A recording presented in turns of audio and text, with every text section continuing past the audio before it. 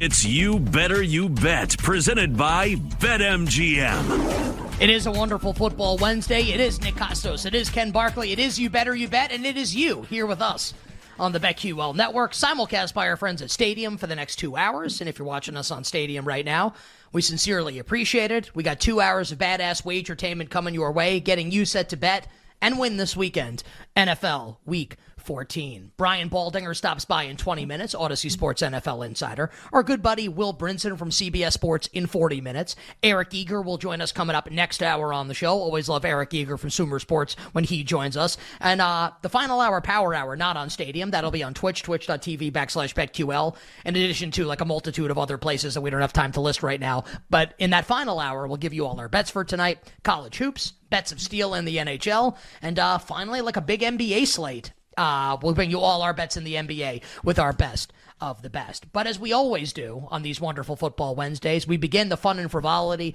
with our good friend, pro sports bettor, the great Rob Pizzola. And we urge people to check out Rob's Sports Betting Content Network, The Hammer. A lot of guests from The Hammer will join us. Eric Eager does work for The Hammer. Joey Kadish does work for The Hammer at The Hammer HQ on Twitter. Rob's Sports Betting Podcast is Circles Off. We encourage everybody to check that out. Just search Circles Off wherever you find your podcasts. And follow Rob on Twitter at Rob Pizzola. My friend, welcome back to the show. It's Nick and Ken. Happy Week 14 to you and yours.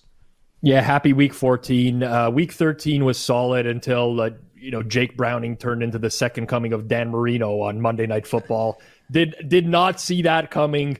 Ruined a lot of moneyline parlays, teasers spread across the board. So didn't end on the most positive note, but Week 14 certainly interesting with the weather impacts, lots of injuries in a lot of games. So we've seen some pretty aggressive line movement across the board so far. Rob, you usually send us some games you want to talk about ahead of time. Absent from the list, notably absent from the list, your Cowboys hosting the Philadelphia Eagles in like the game of the week. Can't really call it the game of the year. The Eagles seemingly play in the game of the year every single week with who they played on the schedule run they've been on. Even if it's just like a quick 30-second, here's what I do kind of a thing. Just like Sunday Night Football, like 70 million people are going to watch this game. The Cowboys are 3.5-point favorites. The total is an astronomical 52 in kind of today's NFL. What advice would you give people on this game? Yeah, so I talked a little bit about this on the Sunday night show that I do on Forward Progress, and I was hoping for a lower total than this, and I thought we would see a lower total just because of the NFL scoring environment this year, but we didn't get that. We've seen a total in 52, 52.5 type of range. I still have some interest in the over, and these high totals in the NFL, this is going back 3, 4, 5 years now. There's a pretty big group that likes to play these high totals under right close to post in a lot of these games. So like half hour leading up until game time. I'm targeting the over in this game. I think we're going to see a lot of points. Philadelphia, when they have to play fast, they do play fast. Now, there's a little bit of a wrench in that. It's so weird that I'm even going to say this, but like the Mike McCarthy stuff today and him not being able to game plan this week, I don't know how much of an impact that's actually going to have on this team going forwards. And maybe I'm a little bit more cautious of that. But if we get down to 51 here, it's going to be very hard for me not to click submit bet on the over in this game. And what Rob's talking about, Mike McCarthy undergoing like an appendectomy today. He expects to coach on Sunday. So Dan Quinn and Brian Schottenheimer and company will be running practice until Mike McCarthy returns. I assume this is going to be like a Jim Harbaugh situation for the next couple of days where he won't be there, but I think he'll probably be heavily involved in what's going on. Maybe on painkillers. God bless him. So McCarthy does expect to coach the game on Sunday night on the sideline for the Cowboys against the Philadelphia Eagles. All right, Rob, let's get to the games that you are going to be betting this week for sure. And we'll start in Chicago, where we have the Lions taking on the Bears. Bears coming off their bye. And right now, Detroit in between a 3 and 3.5 point road favor. Total in the game is 44. Thoughts here, please, on the Lions and Bears. Hashtag, oh my. Yes. So I have some interest in the Bears in this game. What's weird to me is that you got all this early money in the week on the under with potential inclement weather in Chicago. And then today, the forecast looking a lot better, not too much wind, starting to clear up. Everyone comes back in on the over. I still think this is going to close over 44 if we don't have bad weather. But surprisingly, we don't get a big move on the Lions. And I'm kind of hoping that we get a move on the Lions because I missed the early boat on the Bears. But I think this is a bad matchup for Detroit. It's very similar to what I talked about a few weeks ago when these teams played. But Jared Goff really, really, really, over the course of his career, struggles against cover 2 looks. And I mean, when I say struggle, he's 37th in the NFL in EPA this year against cover 2, against the Bears defense that plays the second highest rate of cover 2 in the entire league. The previous matchup, they forced him into some bad interceptions when they used those looks. And for whatever reason, he cannot overcome it. Chicago's defense is extremely underrated right now. Ever since they got fully healthy, Montez Sweat there, they're performing, even when you adjust for strength of schedule, as like a top 10 EPA per play defense in the entire league. I have a lot of interest in Chicago. I can't bet them at this number. I'm still thinking that there's going to be some Detroit money at some point this week that drives this back up again when the weather is looking a little bit more clear. You don't have the Jared Goff weather concerns and things of that nature, but heavy lean towards the Bears, and I'm trying to find a way to play them in like the +3.5, -110 range. Rob, there have been obviously a ton of NFC South games, like divisional games so far this year. All of them seemingly tend to have like the same point spread and the same total, depending on like where the game's played. It's always, all right, like whoever's home, or like, you know, some team favored by 2.5, 3 against another bad team. And the total's like always about 40. And these games always seem to be one possession, dicey games. The first meeting between the Falcons and the Bucs was certainly like that. The second meeting is on Sunday. Atlanta, a 2.5 point home favorite. The total is 39.5. What do you like here? So there's going to be one of two ways that this game works out, and it all really has to do with Tampa Bay's injury report on defense. Obviously, absent last week, big injuries in the linebacking core, in the secondary as well with Jamel Dean. So essentially what happens here is if Tampa Bay still has major injury concerns on the defensive side of the ball, I'm going to look to the over in this game. We can go back to the first matchup between these two teams, 16-13, and we can basically throw that final score out the window because there were 7 red zone trips in that game that resulted in 1 touchdown and a bunch of turnovers as well. That game's actual points played about 17 points lower than the expected points in that game, which is just unheard of. It doesn't happen. And even since then, the Falcons have lost Grady Jarrett. They're going to not have A.J. Terrell for this week as well. So big players on their defense out after that performance. In the case where Tampa Bay all of a sudden has a healthy linebacking core, Levante David plays, Jamel Dean comes back in the secondary, I'm actually going to look to play the Bucs on the money line here, or at least the Bucs at +2.5 in this range, because I just don't see much separating these two teams when you add those defensive reinforcements for the Tampa Bay Buccaneers. So I'm waiting for this injury situation to play out, but in some capacity, it's over if Tampa's injury report is bad.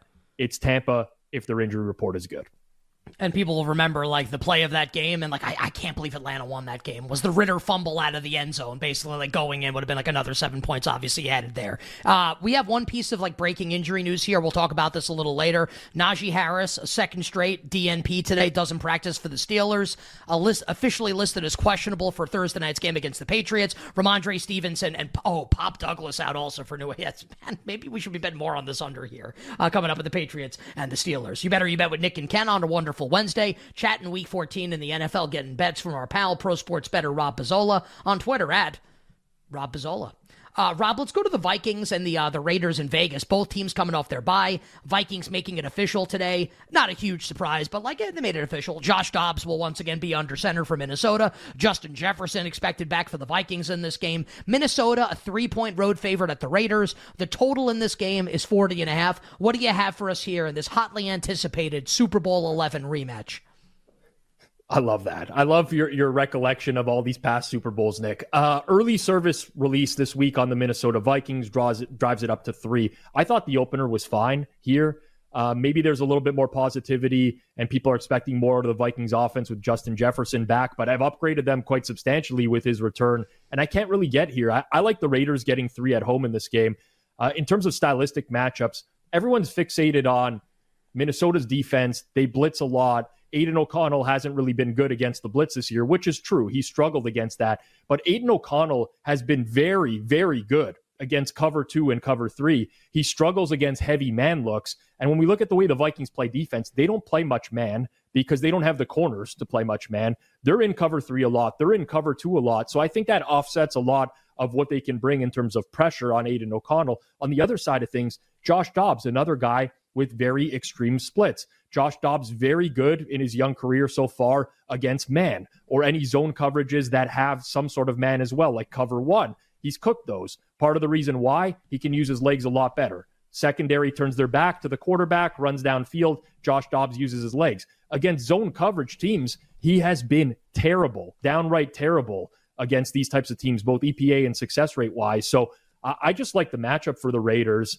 Now, yeah, Justin Jefferson obviously going to matter for Minnesota, but even with his inclusion, I can't really get here. So give me Las Vegas at home getting the 3.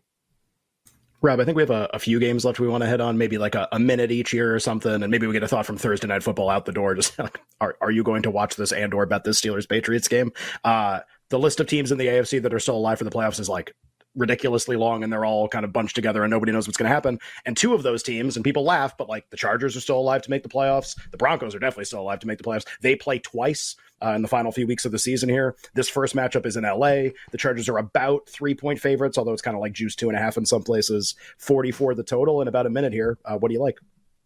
I like the Broncos, but this isn't the entry point for me. I think that we might get some Chargers money in this game because I think there's a lot of people looking to fade the Broncos who've had a lot of turnover luck, let's call it, over the past 6 or 7 games. Not so much last week against Houston. No, exactly. Not so much last week. But a lot of people are looking to fade that going forward. The problem is I don't know how the Chargers score. They can't score. I mean, you can have Keenan Allen and Patrick Surtain. Like, basically, the Patriots put the blueprint out there last week of how to beat the Chargers. They couldn't because they can score 0 points on offense. But this is not an explosive offense anymore. They just don't have the weapons. It feels like I'm regurgitating this on a weekly basis. I'm looking for a better price on Denver here. I would play +3 -120, but I do suspect we're going to see some Chargers money later in the week. So that's the only reason I'm holding off for now.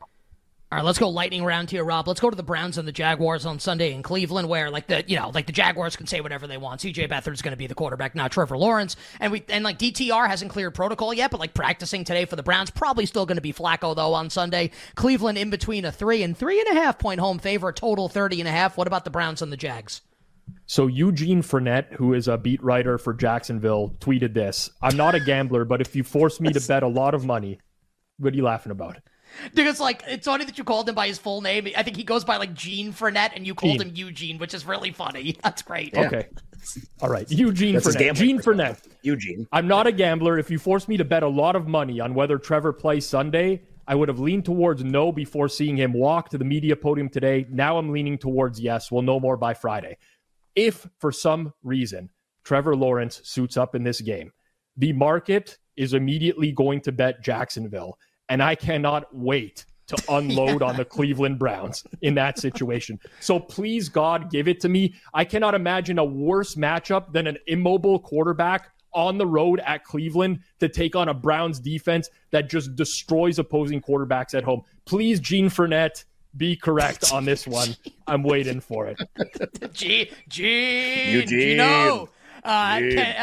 Rob, give us a minute if you could. Monday Night Football, Dolphins and Titans. Miami, about 13.5, 14-point favorite, total about 47 on Monday night. Yeah, we've seen the Titans play pass defense before, correct? Which is non-existent.